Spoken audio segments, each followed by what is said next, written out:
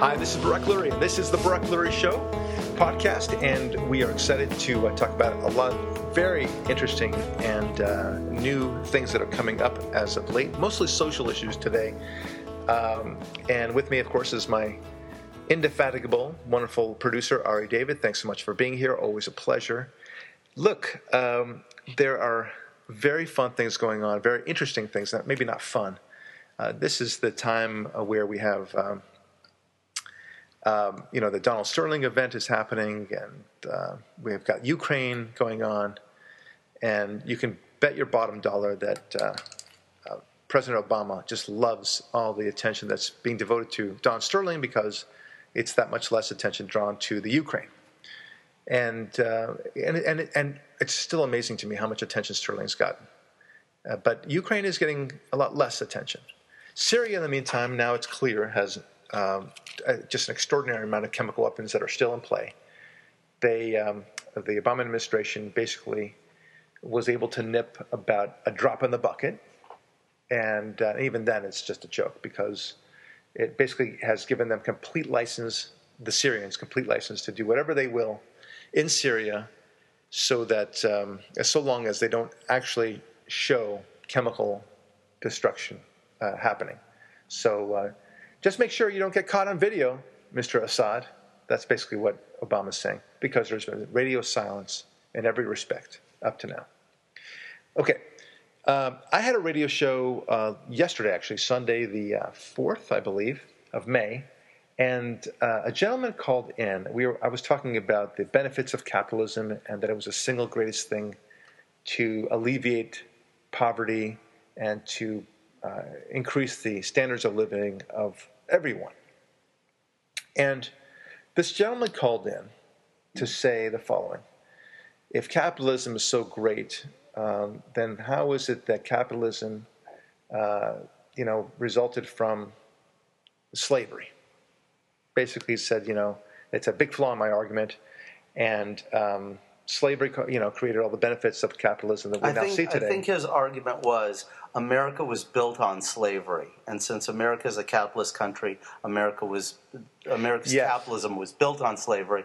And if you took away the 300 years of slavery in the New World, we wouldn't be near where we were. Right, understood. I mean, it's just idiotic through and through, but nevertheless, that was his point. Which is why you had trouble remembering it. Right. Here's how I responded to him. I recall his name was Martin. Martin said that thing, and I said the first thing I responded to him, without even getting into to proving him wrong, is simply to say how sorry I felt for him that he had actually come to believe this nonsense. Somebody told it to him. I don't care who told it to him. Maybe a friend, probably a professor, maybe a pastor, if it was a pastor like Reverend Wright, of course. And I said, I'm sorry that you feel this way, that this is completely bunk. There's no evidence behind this whatsoever. There's a scintilla of evidence to suggest this, and yet here you are advancing this as if it's a gold. You actually spoke to me as though it was assumed, like we are. Well, the benefits are all here with as a result and the product of slavery, but let's see where we can go from here. That sort of thing. I mean, it was so nonsensical. As if it was a given in algebra. A given, right? Yeah, 2 + 2 is 4, and now that we know that, we move forward with 4 + 2. No, it's not like that at all, and of course it's garbage. Why do I bring this up? Because, it really kind of honed in a very interesting point that you and I love so much. The beauties of capitalism. We know that capitalism survived not because of slavery, it's in spite of slavery.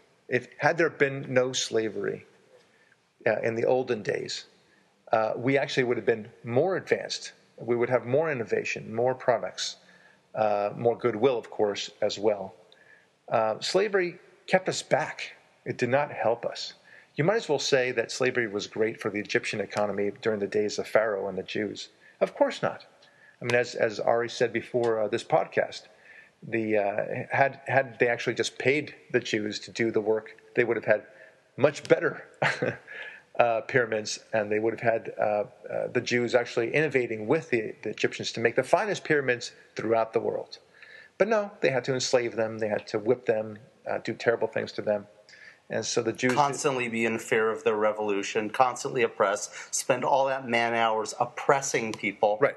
So if you think that's an effective way of moving your society forward, well, then I've got some swampland in Florida to sell you. But for some reason, and the only thing Martin is correct about is that slavery has been around for thousands of years. And it really finally ended with the end of the Civil War in 1865. And as I pointed out to him, the greatest growth in American history was precisely then, at the end of the Civil War up through the 1920s.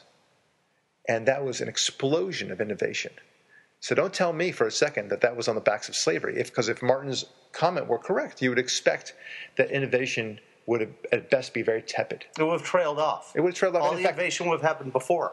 That's right, and we would eventually descend in our not only our culture but also our innovation and our commercialism and our success and everything else that we ever had. So that it begs the question, and of course he didn't think about that. And by the way, I should have asked him the question, a very simple question. Hey, Martin, I'm going to ask you a question. When did slavery end in America? And he would say, I don't know. I guarantee you he wouldn't have known. And I should have asked the question, because people who think like that don't have the slightest clue about what they're talking about. Because he should have put two and two together, but then again, he can't do that. As I always say, you cannot accuse liberals of thinking things through. So this comes to the next big point that I want to make, which is, you ever see the movie My Big Fat Greek Wedding, Ari? No, I didn't. That is a movie, a very cute movie. It was made on a shoestring budget, I think for $4,000, with a couple of lesser-known actors. They were somewhat known, but lesser known. And it's a very quaint story of a young lady who wants to get married. She meets a nice man, and he's American, culturally, a WASP, and she comes from a Greek background, very Greek. And it's just a very funny, cute, romantic comedy, and all the foibles they have. And it's a very happy ending as well. This movie made something like $2 billion. I mean, that's what billion? Yeah, that's what you call a good return on your investment. It was so phenomenally successful, this movie. Also, it went across the world and did very well too. It's a great love story, very sweet and very funny. There's a character in the movie. Why do I bring it up? There's a character in the movie. I think it was the mother or the grandmother of the main lead actress, and she's just it's comic relief in this movie. She's a what do you call it? A sideshow, I guess. But she loves the product Windex. She's come to America and she discovers the product Windex. You know, the glass cleaner, yeah. Right?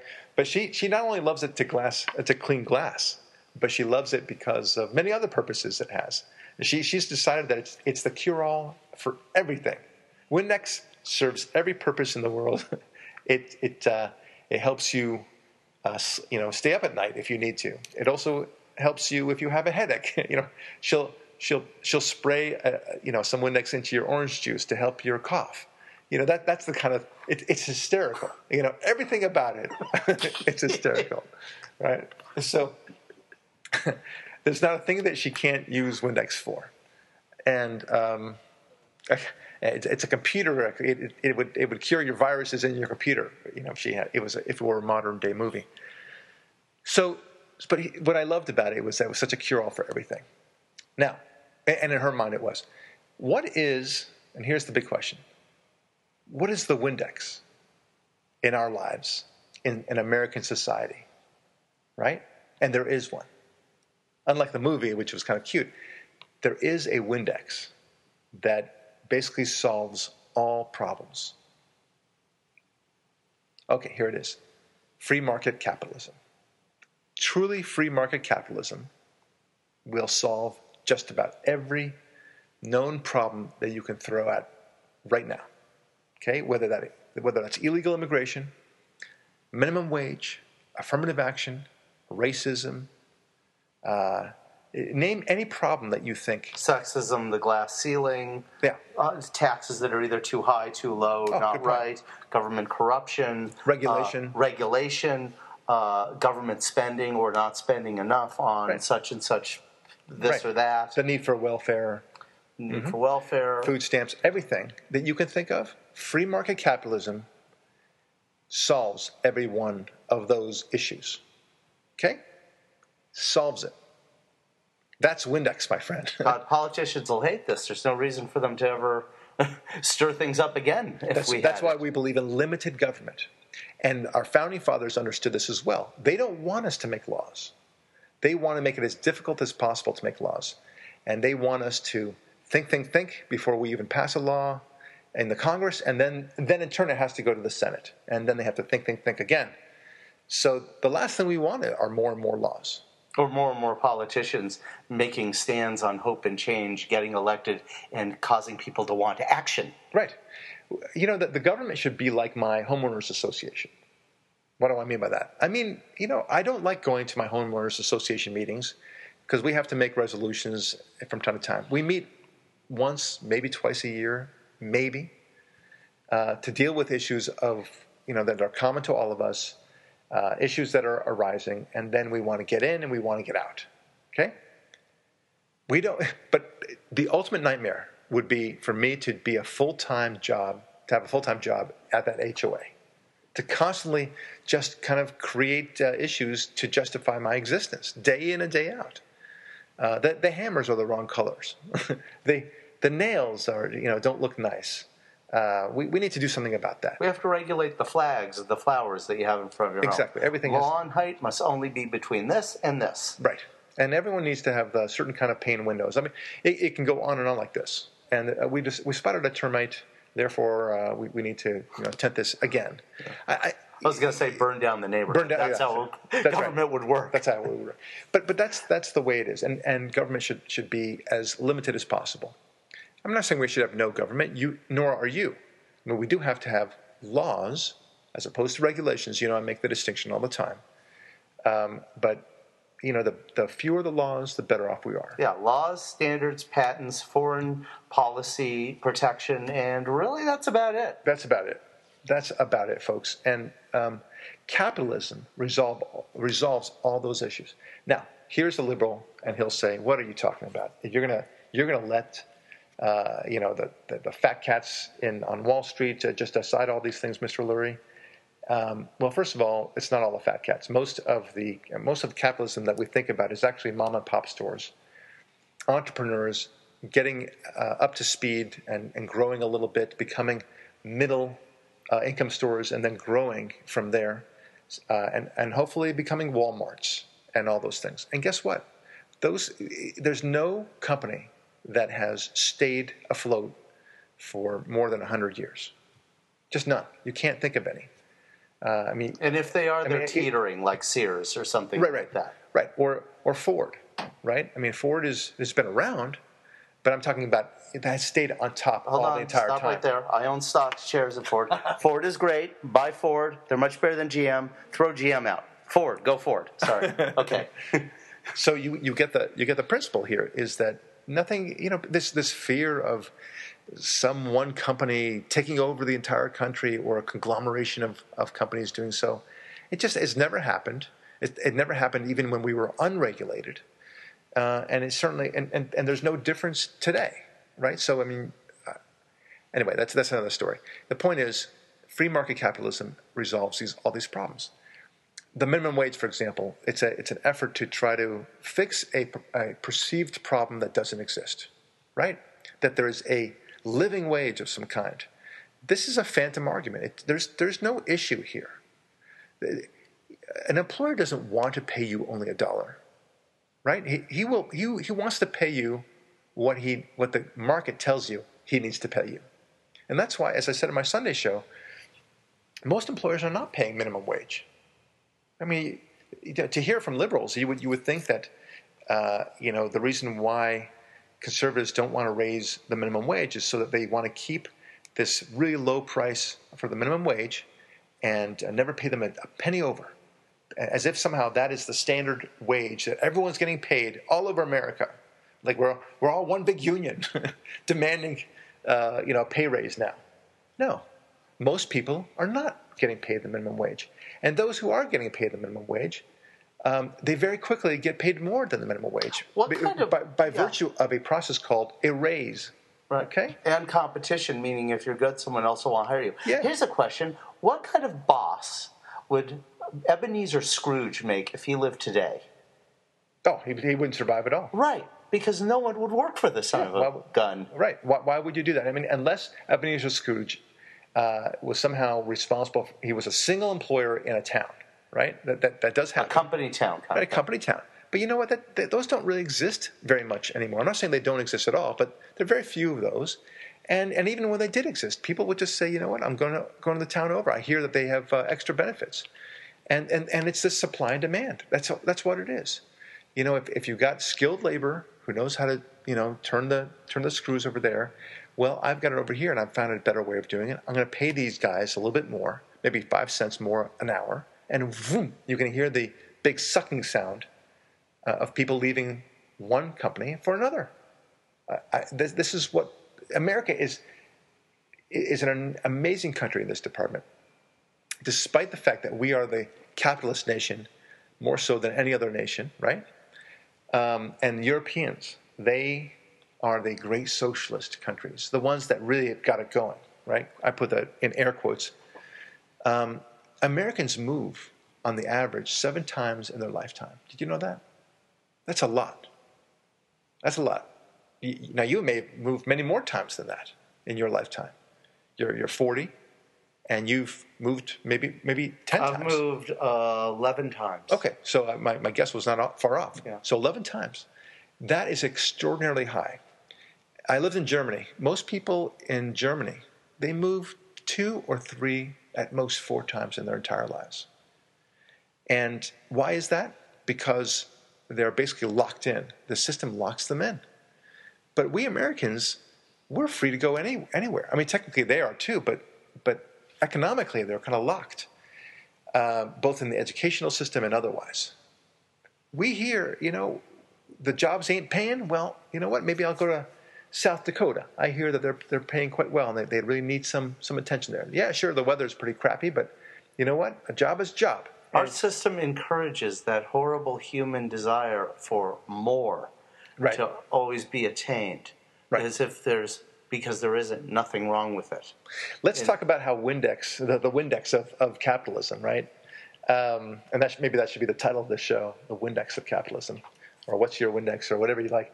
But the point is, let's show how capitalism also kills the issue of racism, right? I mean, here's a system that says whoever's the best gets to make the most money. And it's a system that says whoever's willing to pay the most, it gets the product. The NBA or the house. proves that.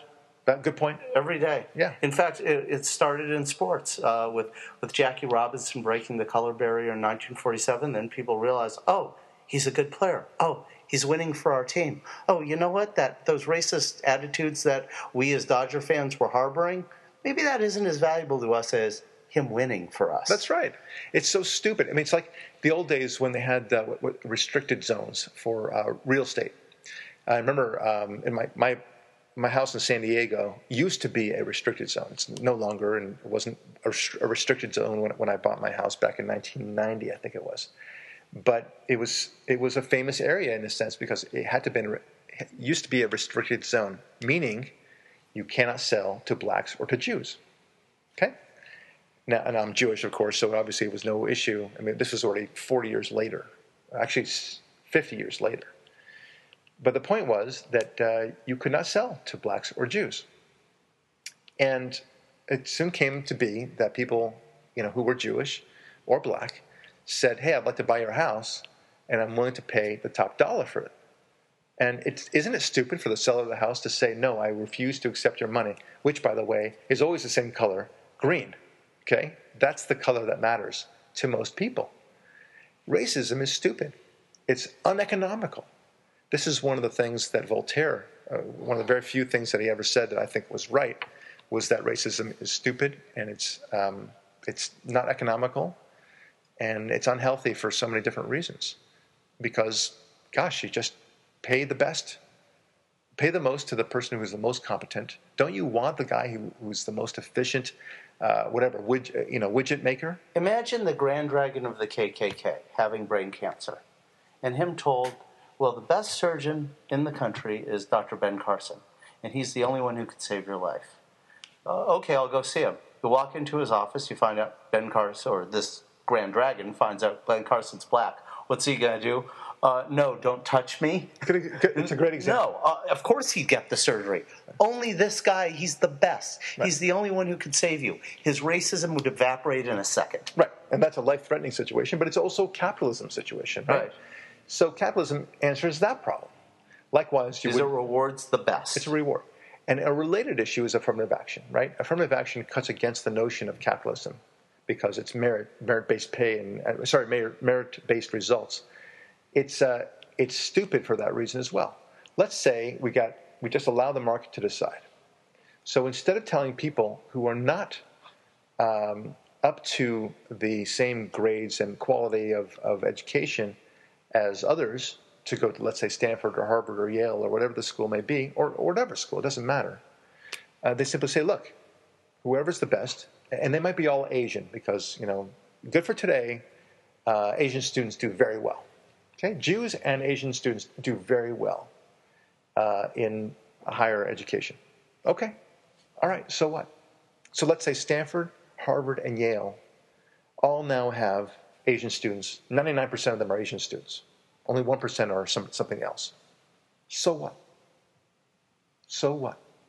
Okay, so the other students, we go to lesser-known schools. Okay, so be it. Do you think it'll make any difference at all? Do you think that by changing the rules and making sure that we have a diversity and so that we have some whites and some blacks and all that stuff, that somehow that'll make any difference whatsoever once they actually graduate from these schools? Yeah, I've always thought, and this might sound contradictory as a conservative, that the definition of racism has actually become too narrow rather than too broad because too often we don't consider race awareness part of racism. And on the leftist institutions of academia, race awareness is so important to those people. Yeah. Why aren't we as conservatives calling that out as the racism that it is? Yeah, look, you have no argument from me on that. It is. It's pure racism.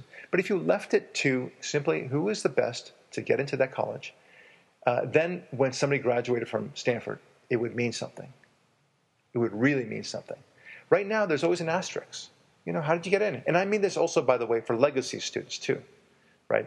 My grandfather was here and he gave millions to Stanford. And so I'm not just saying about black students. I'm also saying or other minorities. I'm also talking about the white students who get in as legacy. I don't think that dog should hunt. I'm proud to say that I was not a legacy student at Stanford. I was the first Hopefully your children will be, but hopefully that's right. By golly, yes. I got a whole thesis on theme on Stanford and elite schools and such like that. Right now, I think I'd rather just have them work for a couple of years and then decide whether or not they want to go to college at all. But I'm not going to send them straight to college. That's crazy. Yeah. It will be crazy by the time that your kids and my kids are of the age. It's not going to be the same thing anyway. But that's another podcast one day. Here we go with this point. It actually means something if you graduate from Stanford. Wow. Gosh golly. I mean, it already means something today. But if you graduated from Stanford without any affirmative action, without any legacy issues at all, wow. Watch out, world. And likewise, whatever school you go to for any other things that are less known than Stanford or Yale or Harvard, Northwestern is still a great school, for example. Michigan is a great school, but nevertheless, how much more so? And everything would kind of work its way. And the other thing is, with all these programs and this prevailing culture of blaming past victimhood. Sins on the victimhood, is it disrupts a culture of minority communities from adopting the values that the Jewish community and the Asian communities have of holding education in high esteem, because they're constantly told in so many of these communities, well, the man is always going to keep you down anyway, so it doesn't matter if you work or not. It doesn't matter how hard you try. They're always going to stop you anyway. That's just so sick, isn't it? It's so frustrating. It's frustrating, and it's the same thing as the guy who called in and saying that slavery is why we have the success that we have in America today. Yeah, and I will admit they've had these problems in the past, during the Jim Crow era or whatever. But we're talking about today, the 21st century. But going back to that, had the America actually practiced what it always had preached, which is true free market capitalism, we wouldn't have had slavery. We wouldn't have had Jim Crow laws. It's all nonsense. And here's the cool thing, by the way, I'll say this by the side. In the 1960s, racism was really beginning to ebb. Anyway, there certainly was racism, don't get me wrong. But the 60s was already better, way better than it was in the 50s, and it turned way better than it was in the 40s, and so on. It was getting progressively better all the time. And it got to the point where a restaurant owner, I mean, we gave examples of selling a house, but even a restaurant owner, hey, times are slow, you know? And in walks a black family. They want to have breakfast. You're going to turn them away? They're willing to pay. That's stupid. It's just plain stupid. And people began to realize the stupidity of racism. And these are their neighbors, after all. And why not be kind to them? And by the way, doesn't Christianity preach that sort of love and tolerance? Of course it does. And it just flowed in very nicely. And but then, of course, they created the Civil Rights Act, which actually followed the culture. It didn't lead the culture. That's right. Okay. So now I'm back away from that little side story, and I want to talk about other things that capitalism would resolve. Look at the infrastructure that we have, our roads, things of this nature. If you really had free market capitalism, you would quickly be able to license out roads to this or that company. First of all, you would create a lot more jobs, right? Secondly, you would be licensed, and it would be dependent upon how successfully, you could charge people on the road, and people would be competing. We talked briefly about this a long time ago. Yeah, if this company ran Wilshire and that company ran Olympic, whichever company ran whatever street more efficiently or better would get the traffic on That's it. right. That's right. And not only that, but you would have more stores want to rent on Olympic, assuming that Olympic was the one that was operating it better. That's the way it works. Just like New York City is now was run until de Blasio came in. But when Giuliani and to some extent Bloomberg after him, when he took over and he really kind of cleaned up the streets, guess what? Businesses moved in, right? It was a pleasure to be there. And things just worked out much better. And they privatized Central Park. People think Central Park is such a great example of how the public domain really works so nicely. No, it's privately run. It's exactly the point I'm trying to make. Right. The national parks like Yosemite and Yellowstone suffer because they're government run. That's right. Imagine if Ritz-Carlton or even Hilton ran them, or Disney. Mm-hmm. So here's another example. So that's Windex solving yet another problem, right? Yeah. Here's another situation. What about capitalism dealing with the problem of immigration? Okay. Solve it in a second. In a second. Yeah. It would solve it, and all you need to do is simply say, look, guys, we open up the doors so long as we bring in the best and brightest of your country over here that are welcome to stay here as much as. And by the way, if they make a certain amount of money, they're welcome to stay here as long as they want. Also, when you have capitalism and you don't have minimum wage, we talked about this many times, then you don't encourage employers to bring in people at a very low rate of pay under the table, which encourages illegal immigration. So that solves that problem. Boom. You have the great saying, you can never accuse a liberal of thinking things through. Yes. Here's sort of a different version of that related to economic issues. No black market activity stops black market activity. When black market activity begins, it spreads like a weed and will continue and never end. Right. So when you have a minimum wage that people are encouraged to violate by breaking the law, now they're going to encourage people to come in a country illegally from other places who don't speak English, who are vulnerable politically, to fill those jobs that are now illegal, et cetera, et cetera, et cetera. Right. Free market capitalism would also discourage crime, right? Because we talked about this before too. The higher the tax rate, the more you encourage people to think that crime might pay. Because crime, generally speaking, people don't pay taxes on their crimes, right? You rob a bank and you steal a bunch of cash, or from a 7-Eleven more likely. You're not going to then report to Uncle Sam, your winnings from the 7-Eleven store. I robbed, I believe I robbed the 7-Eleven on Barrington and Wilshire the other day. And I think I cleared about $2,000. So I should report that. Yeah, what was else a component supposed to do? File a tax return? Yeah, exactly. So all these things. So and then he's trying to remember all the bank, the banks he robbed. It's very complex. All the people who paid him to commit hits on other people. That's right. Honey, there was that hit. We totally forgot about that hit on John Smith the other. Yeah, he paid me $10,000 in cash on that one. Yeah, we need to report that too. Yeah. You know what? But do we really have to disclose that one, because that was a double murder, really? And I think we can write that up as a business expense. Imagine being this guy's accountant. That's right. So, I mean, the joke, of course, is that the crime, of course, encourages less in the way of tax revenue and so on. But there's a point. Clearly, if you had made the tax rate 99%. You are encouraging crime. Is that fair to say? Well, you're encouraging two things: crime, and people do not do anything, because anything they do is penalized at 99% of its activity. And whatever you do, you won't report, which is in and of itself a crime. Right, because you're going to spending double the effort covering up whatever you did. There you go. They can't see me here today, Barack. We didn't do any social media work here today. Nothing to see here, government. Nothing to see here. So that's the way, capitalism, when you reduce the tax rate as much as possible, if that's one of the tenets of that, it also reduces crime. It encourages people to think about opportunities. But if you instead tell them that taxes are too high, the regulations are too high, they will find other ways. And that will, generally speaking, mean either committing fraud or committing crime, which is often the same thing. It also will encourage people in the area of the public education area, right? Think about how great it would be if we truly had free market capitalism when it came to the education system. Parents have a demand for teaching their children a high-quality education. Okay?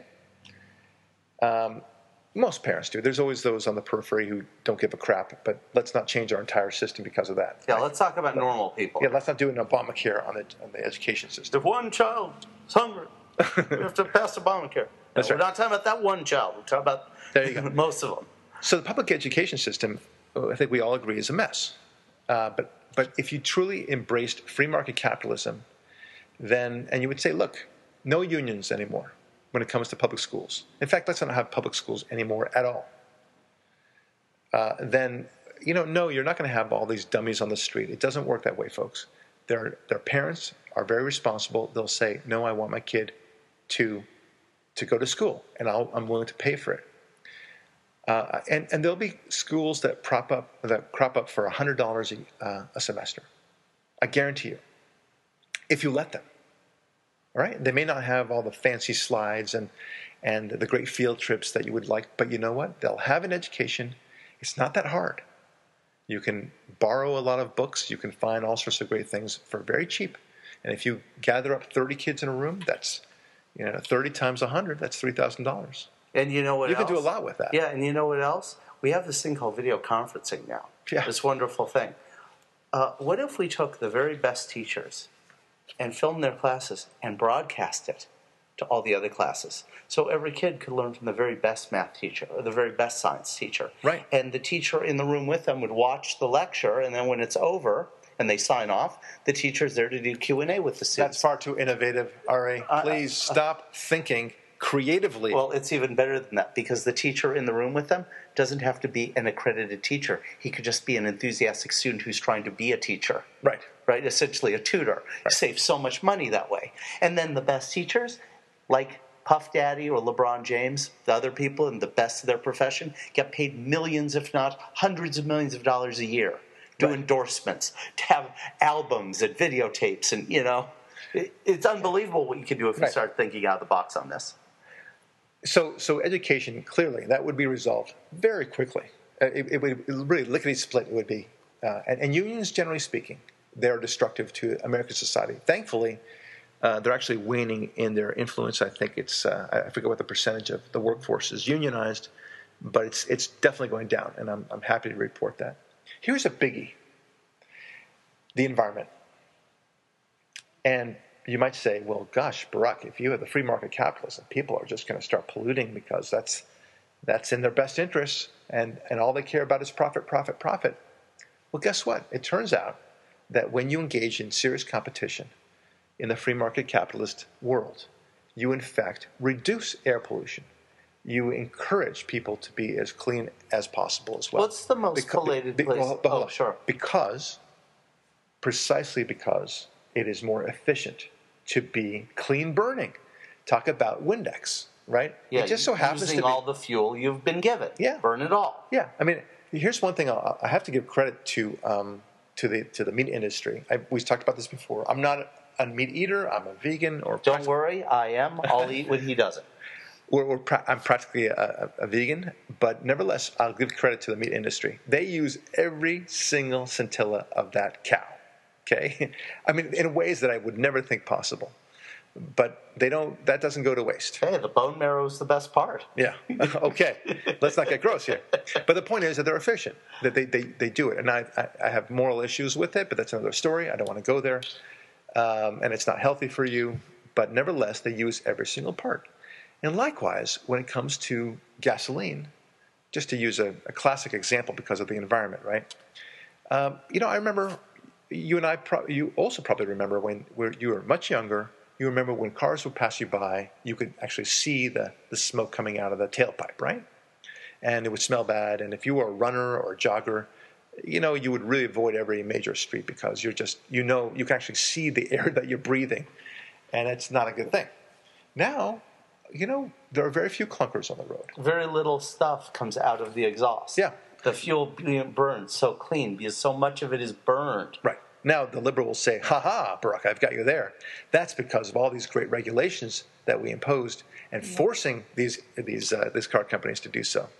Not so, grasshopper. Not so fast, grasshopper.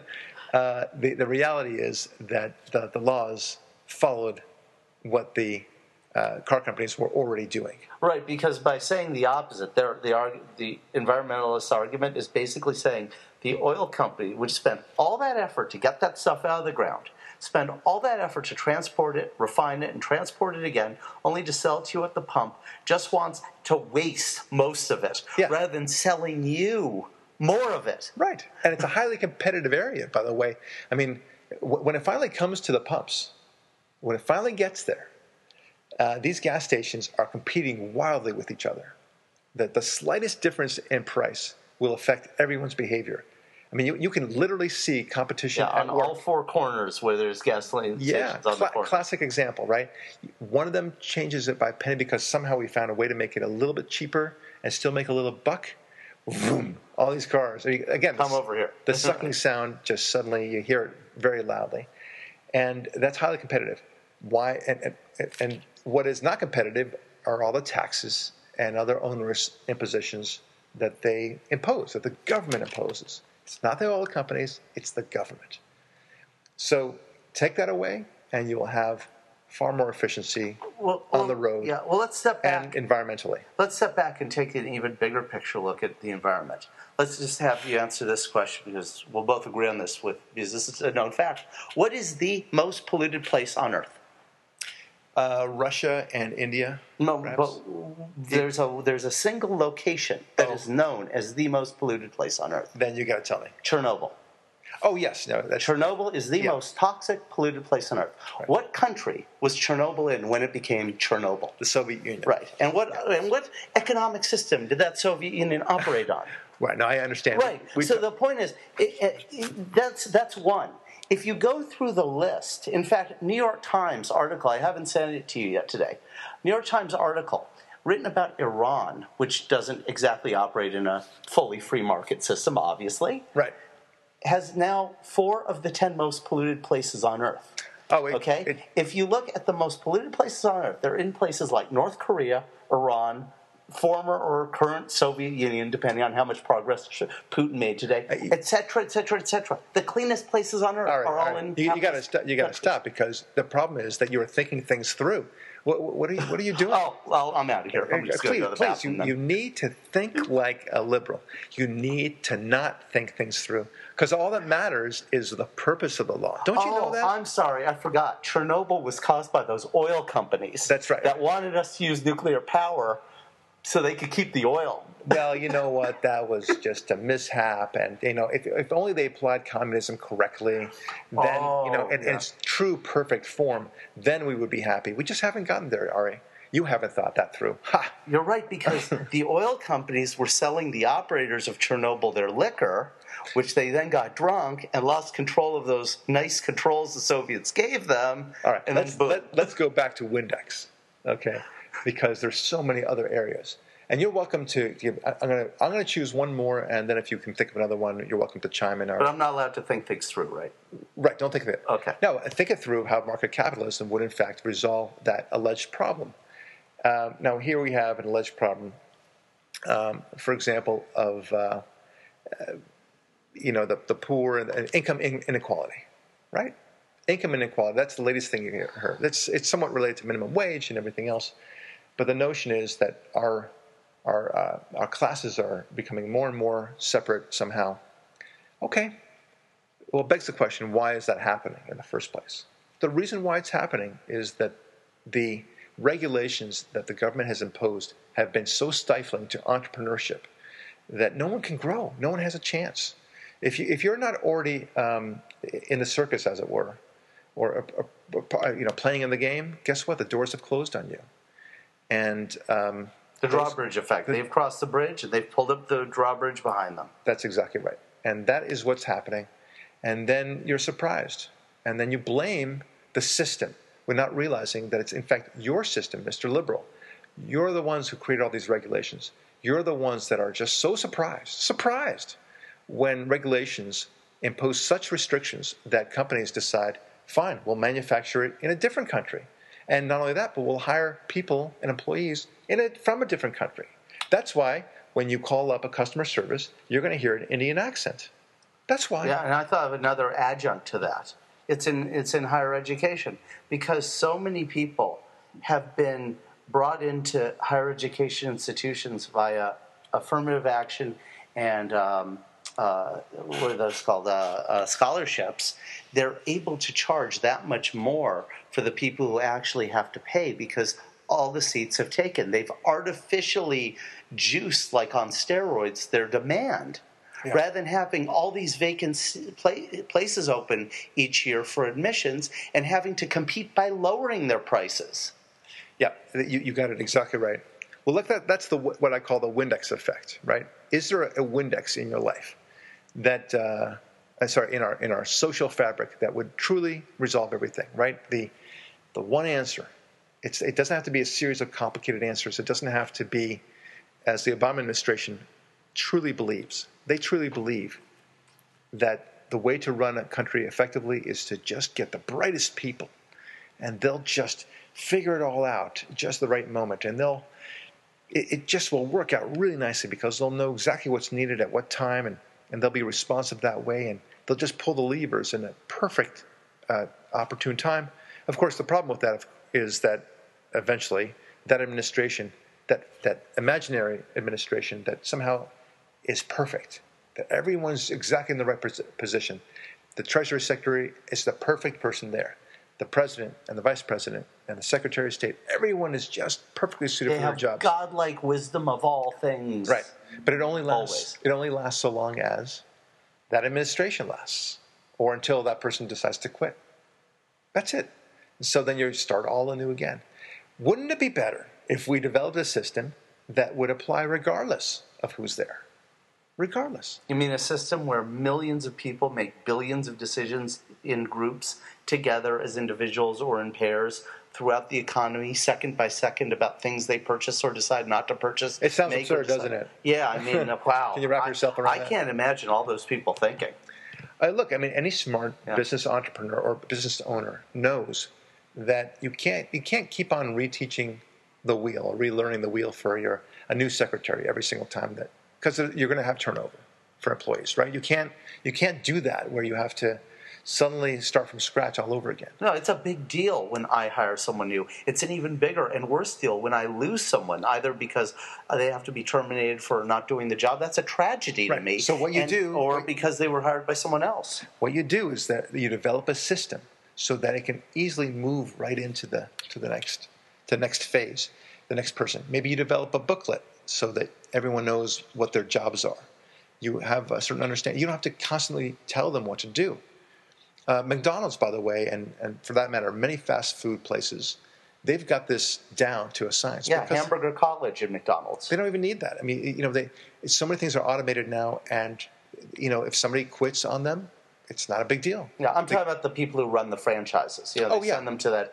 In-N-Out does it too, to their managers. They have a whole thing. It's kind of like Dodger baseball. I know you hate baseball, but you do it. You play baseball the Dodger way. You learn In-N-Out the In-N-Out way, right? And then everything happens, like you said, by the style book of the company. And my point here is that capitalism is capitalism. You simply let it go. I mean, the famous expression, and that's why limited government is so important. Just leave people alone. Laissez-faire. That's what the French phrase means. Let it be. Let it be. And people will magically find their own way through the Adam Smith invisible hand. Goods and services will be met. You don't have to get in there, government. You don't have to worry about it.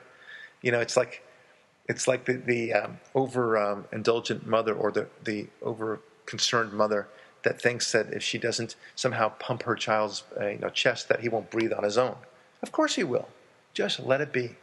And if he's got a little bit of a rash, sometimes you just let it go, right? Sometimes it's serious, sometimes it's not. But most of the time, it's not. And if it's not the end of the world. And if it stays, just spray some Windex on it. It'll be fine. Now we come full circle, haven't we? It's very funny. Look, that's the point, is that the government just needs to stay out as much as possible. That if your default position is to just butt out. That's your default. It should be rare that you get involved. Very rare. But that's not our government. That's not the government we have today. And I'm telling you that most of the problems we see today are the result of not understanding and letting go. And in other words, not appreciating what capitalism can do and what capitalism inherently does. It's a beautiful system that alleviates so many problems just like that. Just like that. It's kind of a little bit like a doctor. Imagine, for example, if you just didn't get enough sun, okay? And you're just working all day and all night, and suddenly you start getting a cough, you start having all sorts of other issues. And you don't know why. You just don't know why. And it turns out that the reason why is you just need like 30 minutes of sun, direct sunlight every day. That's all. You're missing that. And when you do that, all of a sudden everything flows. You're no longer dizzy. You're not pale in skin. You don't have all these coughs. All these things kind of come into play. The sun is a great healer. Everyone knows that. It also alleviates depression, by the way. And it resets your sleep cycle so you can sleep at night. All these wonderful things start happening. Yeah. Your eyesight gets better. I mean, it's incredible what the sun can do. So just, that's the Windex for your health sometimes, right? I remember this one kid in my school. He had this terrible dizzy problem. Terrible. And he was going to this doctor and that doctor, and they were trying to do all different things. And one day, somebody just told him, "Do you eat green vegetables?" And he says, "No, I hate them.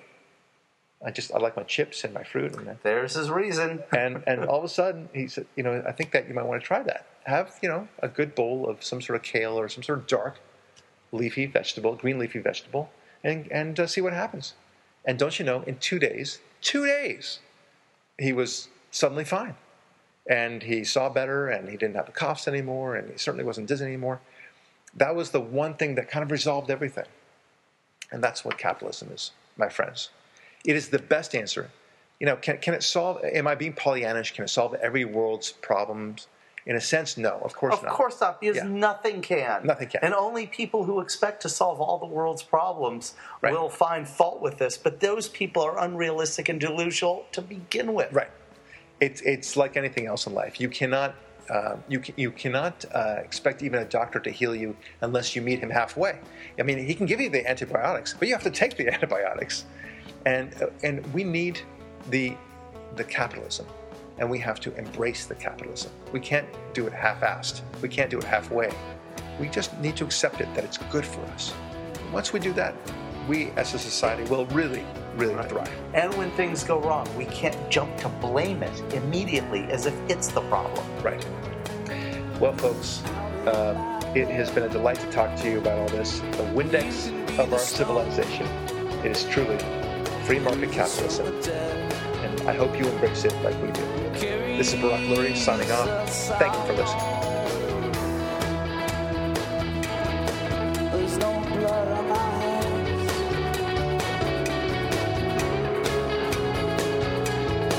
I just do